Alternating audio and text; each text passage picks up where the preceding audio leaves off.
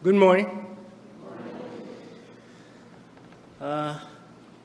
We are going through the book of 2 Corinthians, usually, when I'm not here, or when I'm not up here. But when I'm up here, we are going through the book of Jonah. So I would ask you to turn to that Old Testament book of Jonah.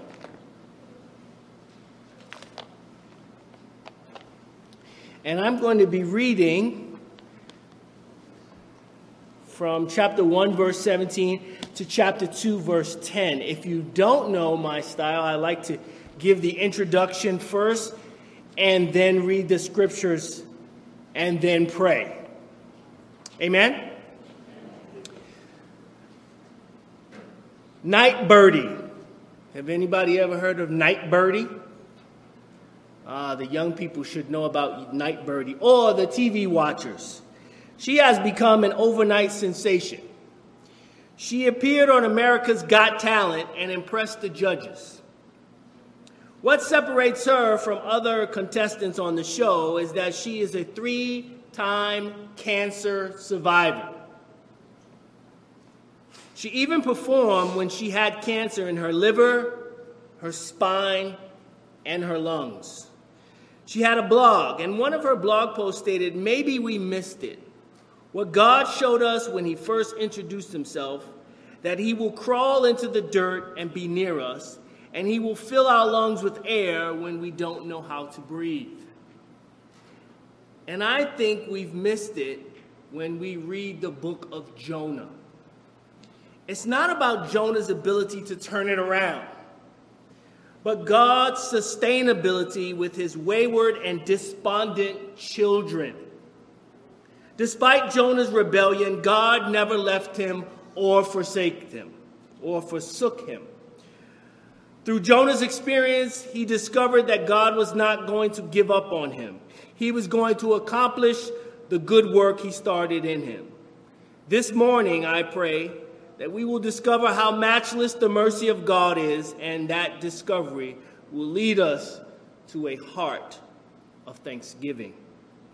So now, you should be there. Let us read the book of Jonah. I'm starting with verse 17 of chapter 1. And the Lord appointed a great fish to swallow up Jonah. And Jonah was in the belly of the fish 3 days and 3 nights. Then Jonah prayed to the Lord his God from the belly of the fish, saying, I called out to the Lord out of my distress, and he answered me. Out of the belly of Sheol I cried, and he heard my voice. For you cast me into the deep, into the heart of the seas, and the flood surrounded me. All your waves and your billows passed over me. Then I said, I am driven away from your sight, yet I shall again look upon your holy temple. The waters closed in over me to take my life. The deep surrounded me. Weeds were wrapped about my head at the roots of the mountains. I went down to the land, whose bars closed upon me forever. Yet you brought up my life from the pit, O Lord my God. When my life was fainting away, I remembered the Lord, and my prayer came to you, into your holy temple. Those who pay regard to vainless idols forsake their hope of steadfast love. But I, with the voice of thanksgiving, will sacrifice to you. What I have vowed I will pay. Salvation belongs to the Lord. And the Lord spoke to the fish, and it vomited Jonah out upon the dry land. Let's pray. What we know not, teach us. What we have not, give us. And what we are not, make us. In the name of Jesus, we pray. Amen. In this section of Scripture, we'll look at the supporting character and the main character.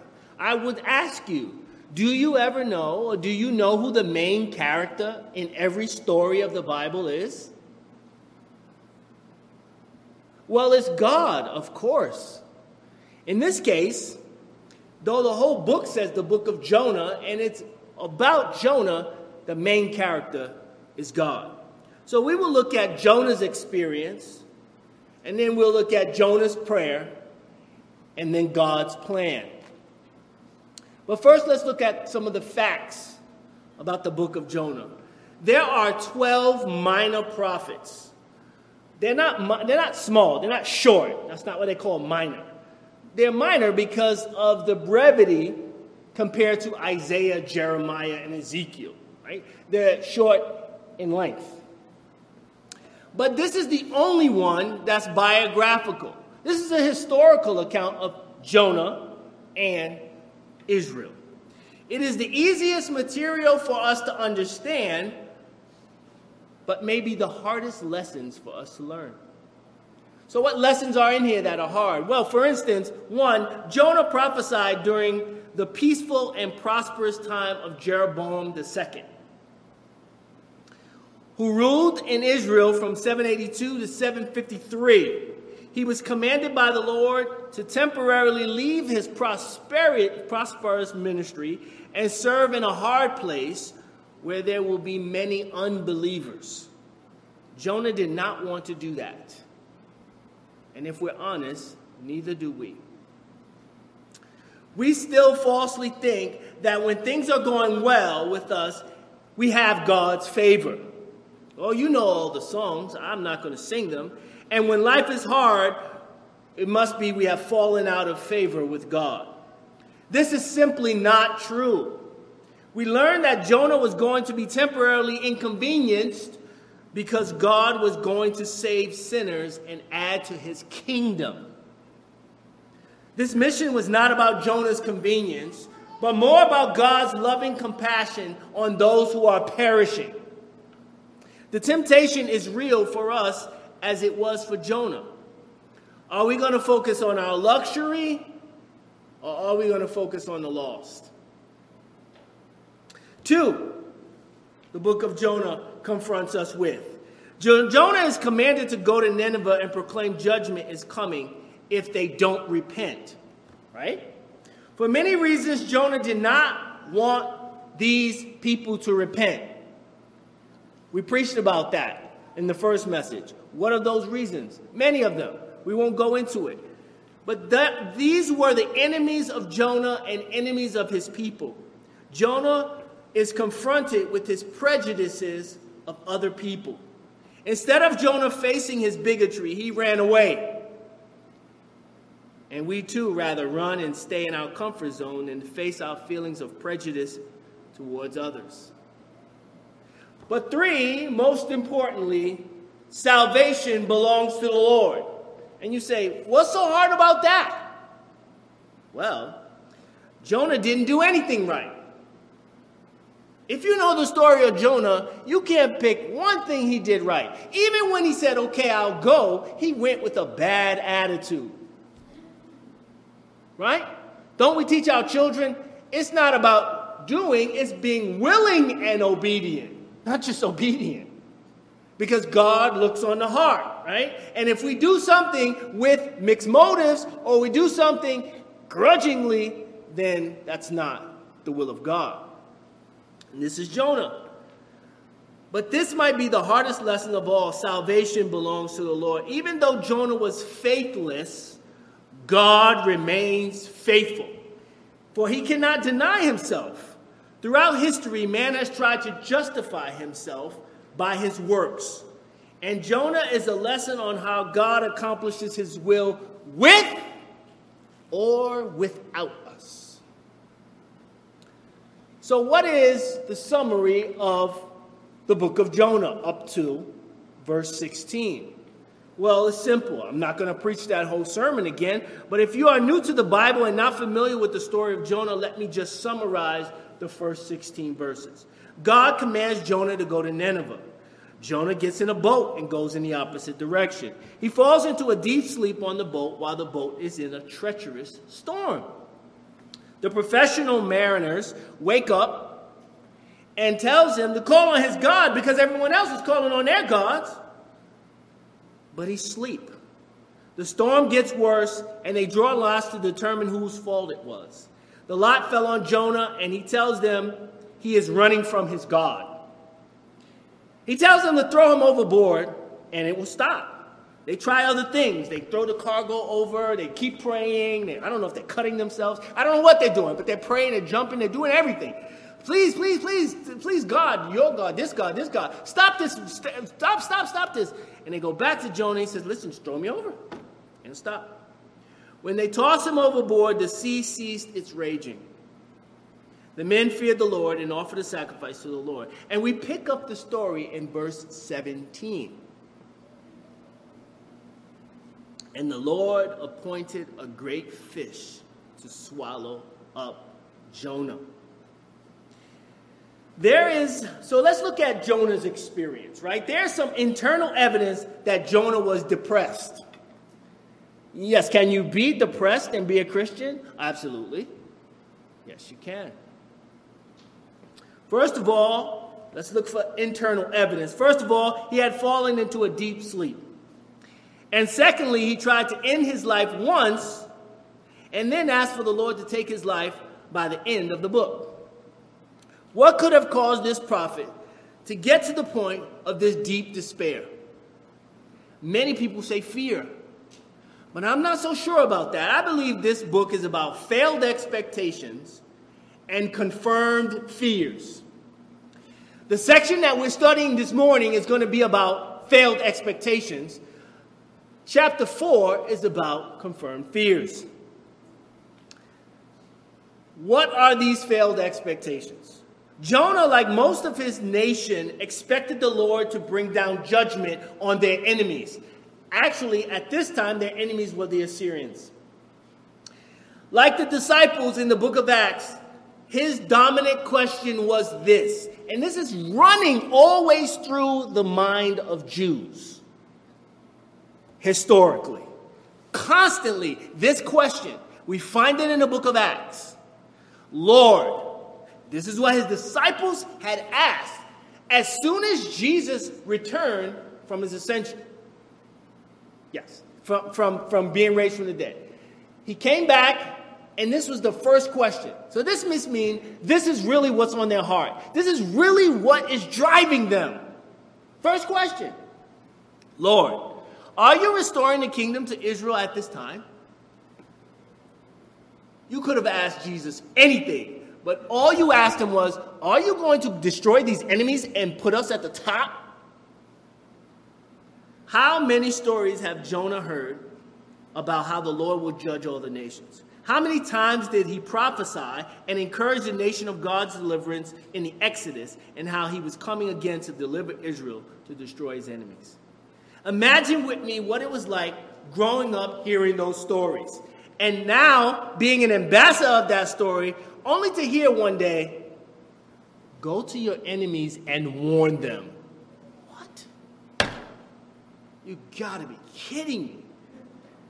That is not the message that I have lived for, that I have died for, that my nation has hoped for. That is not the message. This was the failed expectation. I don't know how many of you celebrate Christmas.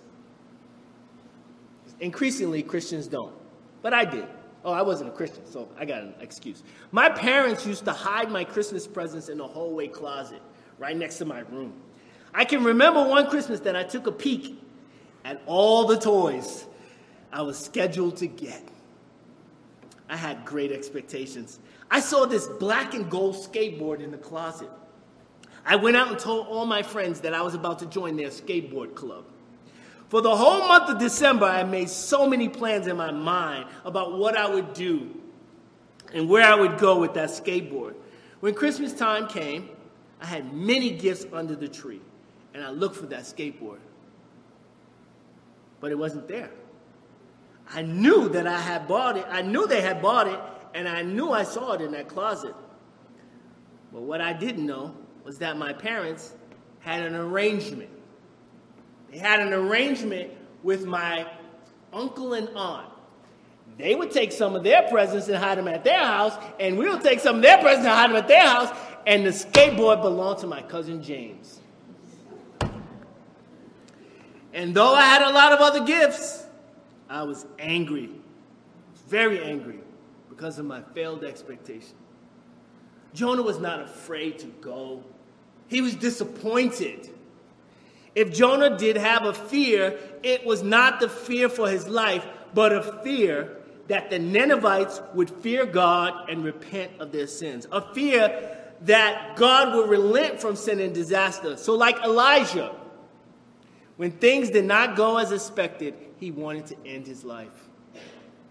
Many of us are like Jonah. When we look at our life, no matter what the age, it does not match our expectations, we fall into despair.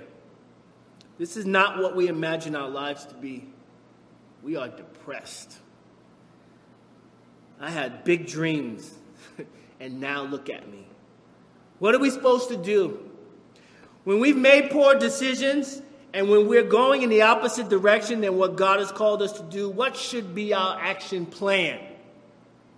It is true that in most cases, you are where you are. I am where I am because of the foolish decisions that I made. What should we be thinking at this time? Well, we should be thinking how big our God is.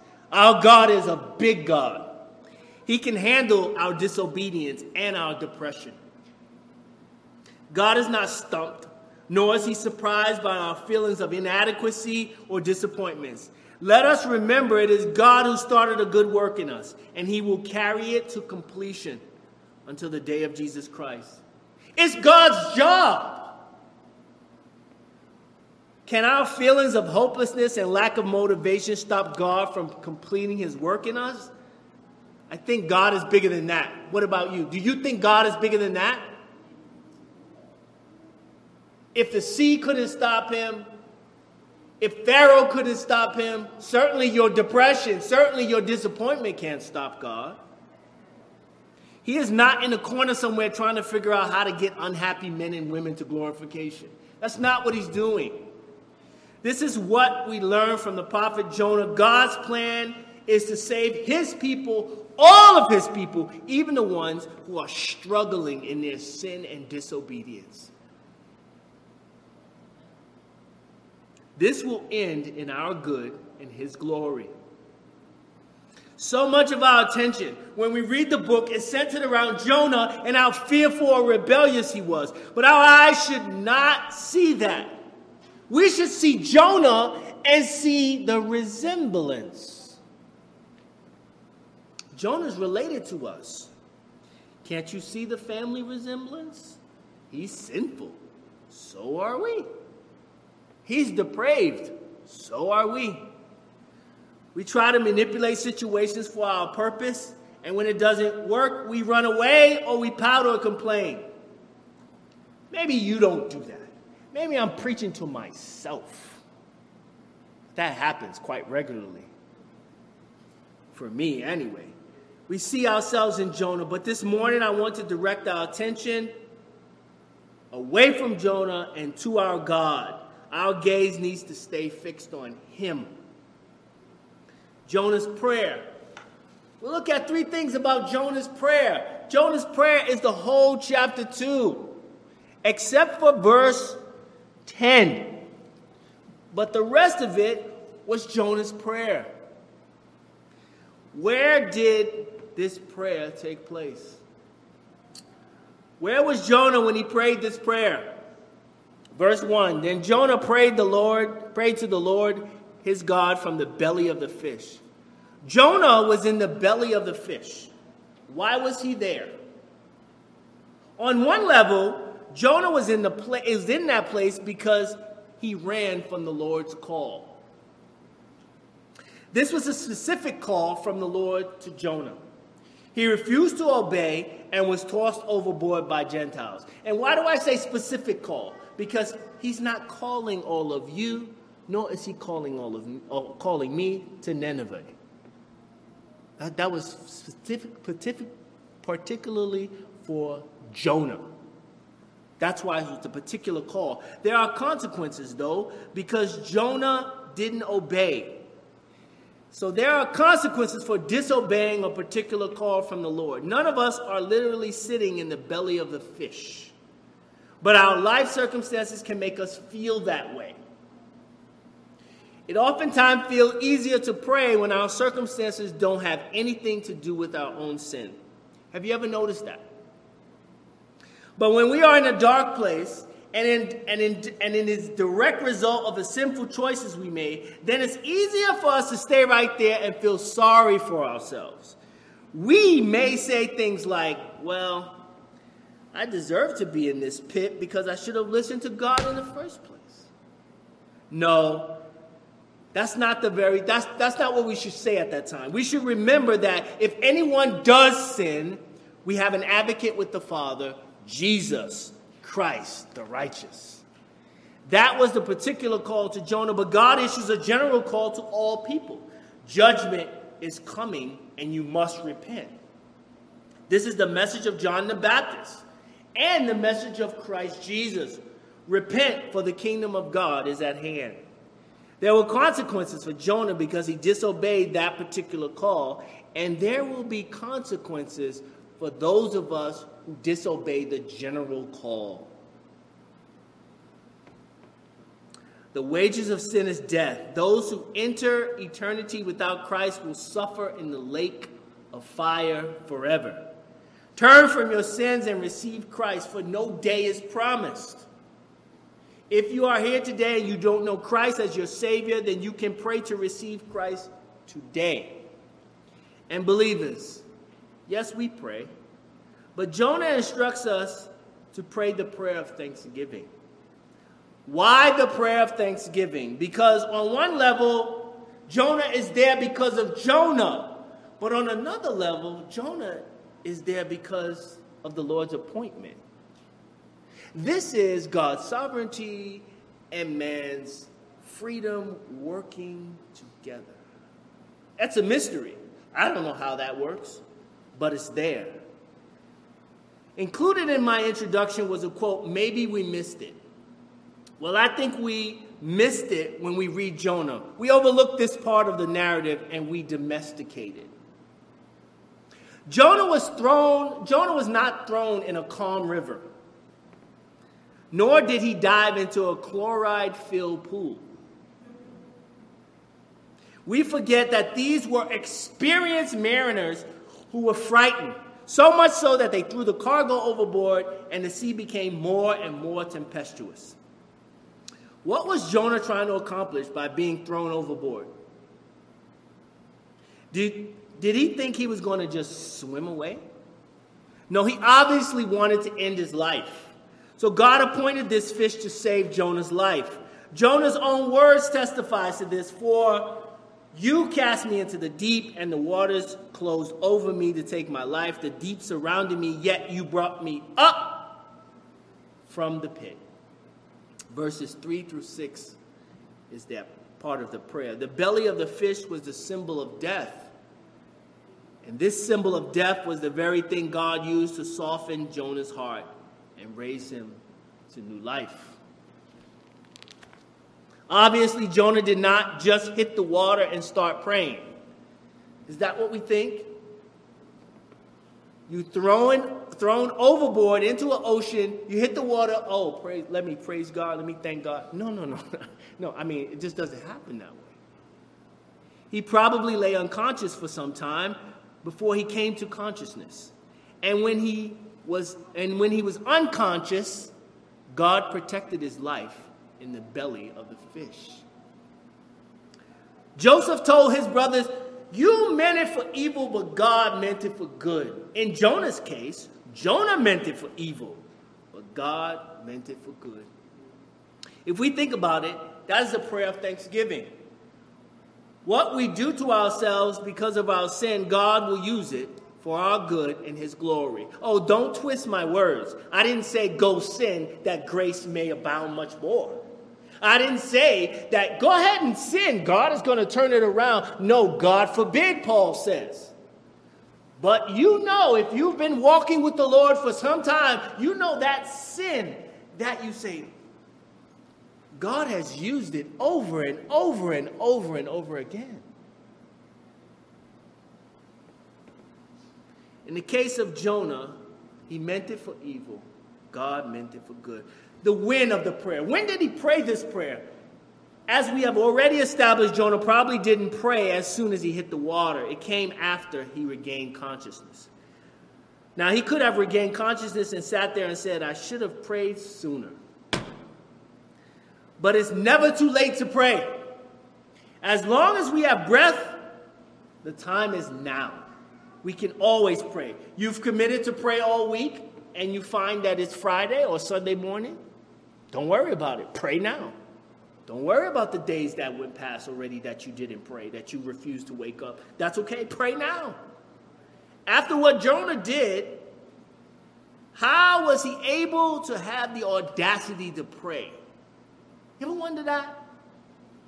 You know, you do something to your family member, you do something evil for years, and then you come and say, can I borrow $5? How can you have the audacity? Ask me for money. Look what you did to me. Look what Jonah did. Do you remember what I read of what Jonah did? How does he have the audacity to come before a holy God and ask him anything, let alone save me? What you doing there anyway, Jonah? God could have said, how'd you get there, Jonah? But he didn't. Because it was not based on Jonah's works of faithfulness, but on the one he was praying to. To whom did Jonah pray? Jonah prayed to the Lord his God from the belly of the fish. Jonah did not pray to Saint Anthony for a miracle. He didn't pray to Dimphana. You correct me later because I didn't know how to pronounce that name. Dimphana, to take away his depression. That's the saint of depression, I guess. And though he looked like he was in the middle of a hopeless cause, he did not pray to St. Jude. And we shouldn't either. The Bible generally, and specifically in this book of Jonah, teaches that our prayers are to be directed to the one who can help us. We go to the throne room of grace that we may find mercy of grace to help in the time of need. Verse 8, Jonah instructs us to pay regards or do not pay regards to vain and worthless idols. When we do that, we forsake our own mercy. The original language says, you forsake your own mercy. We turn our backs on the God of heaven, and he is our only hope. We don't cling to idols, but with the voice of thanksgiving, we sacrifice to God. And Jonah reflected this on this experience. He vowed to pay what was owed to the Lord. Why? Because this is the series. It is because salvation belongs to the Lord. This is the main message of the book of Jonah. Salvation belongs to the Lord. Now, lastly, let's look at God's plan. We looked at Jonah's experience. We looked at Jonah's prayer. Let's look at God's plan. Yes, not only do we miss the minor details of this book, I believe we miss the overarching theme of this book. God is the main character in this story, not Jonah. So what does God have to teach us in this narrative? Simply that salvation belongs to the Lord. In verse 17, God appointed a great fish to swallow up Jonah. In chapter 2, verse 10, the Lord spoke to the fish and it vomited Jonah out upon the dry land. God was going to use Jonah to save those Ninevites, but God was not going to forget about Jonah in the process. He was going to work on Jonah and show him the error of his ways. That was God doing what God does best. And what is God doing in us? God is sanctifying us. He didn't just save us. He will completely save us. And he is currently saving us. We are growing in our sanctification as the Lord uses his word and spirit to convict us of sin. We repent and grow in our appreciation and love for him. This leads us to the prayer of thanksgiving. The Old Testament book points to God's ultimate plan more than any other minor prophet book. God appointed a great fish and spoke to the fish. But what's important is what happened between these two events. God calling the fish, appointing the fish, and God vomiting Jonah. What was most important is what came in the middle of that. He was swallowed by a great fish in the belly of the fish for 3 days and 3 nights. Jesus mentions this in the New Testament in Matthew 12:40 and Matthew 16:4. He said the only sign the wicked generation will get is a sign of Jonah. Just like Jonah was in the belly of the fish for 3 days and 3 nights, so the Son of Man will be in the belly of the earth 3 days and 3 nights. God's ultimate plan was for Jesus the Messiah to die for the sins of his people and provide us with new life. That those who put their trust in him will have that eternal life. We see the gospel in the book of Jonah. Jonah was completely depraved and he was doing nothing to contribute to his salvation. Actually, he could not get out of the belly of the fish unless God supernaturally intervened. It's just like us. We cannot do anything to save ourselves, and God has to supernaturally raise us from death to life. We receive a new heart and the gift of repentance from him.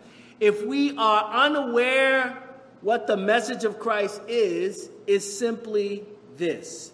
He paid the penalty for you and me. He died the death that only he could die and was raised to live the life that only he can live.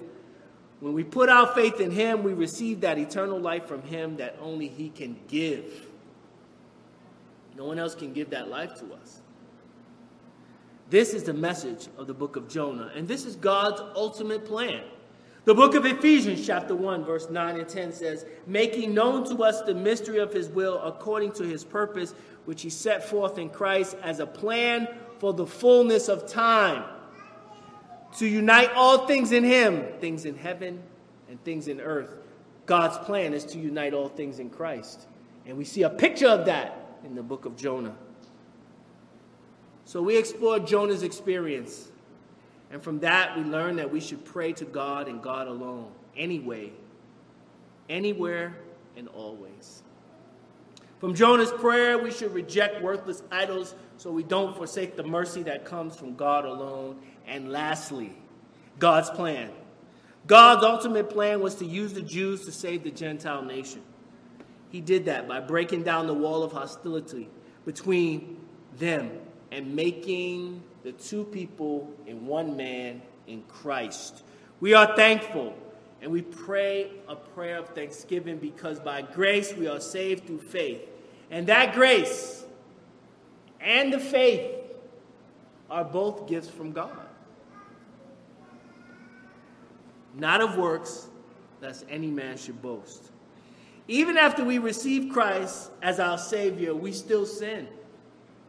Most of the time, we are faithless, but God remains faithful, for he cannot deny himself. God's plan leads us to declare the steadfast love of the Lord never ceases. His mercies never come to an end. They are new every morning. Great is thy faithfulness. Let us pray. Immortal, invisible, God only wise, in light inaccessible, hid from our eyes. Most blessed, most glorious, the Ancient of Days, almighty, victorious, thy great name we praise. O Heavenly Father, you are our incomprehensible but prayer-hearing God, known but beyond knowledge, revealed yet unrevealed.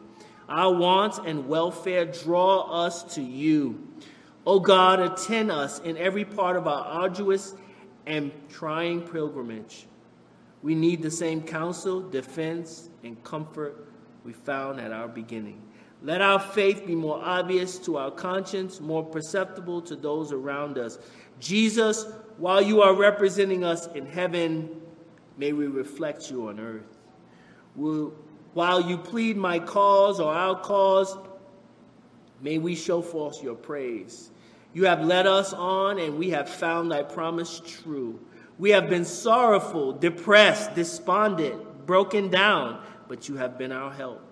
Fearful, but you have delivered us. Despairing, but you have lifted us up. Your words of assurance are ever before us. I will never leave you, nor will I forsake you. And we praise you, O God, in Jesus' name. Amen.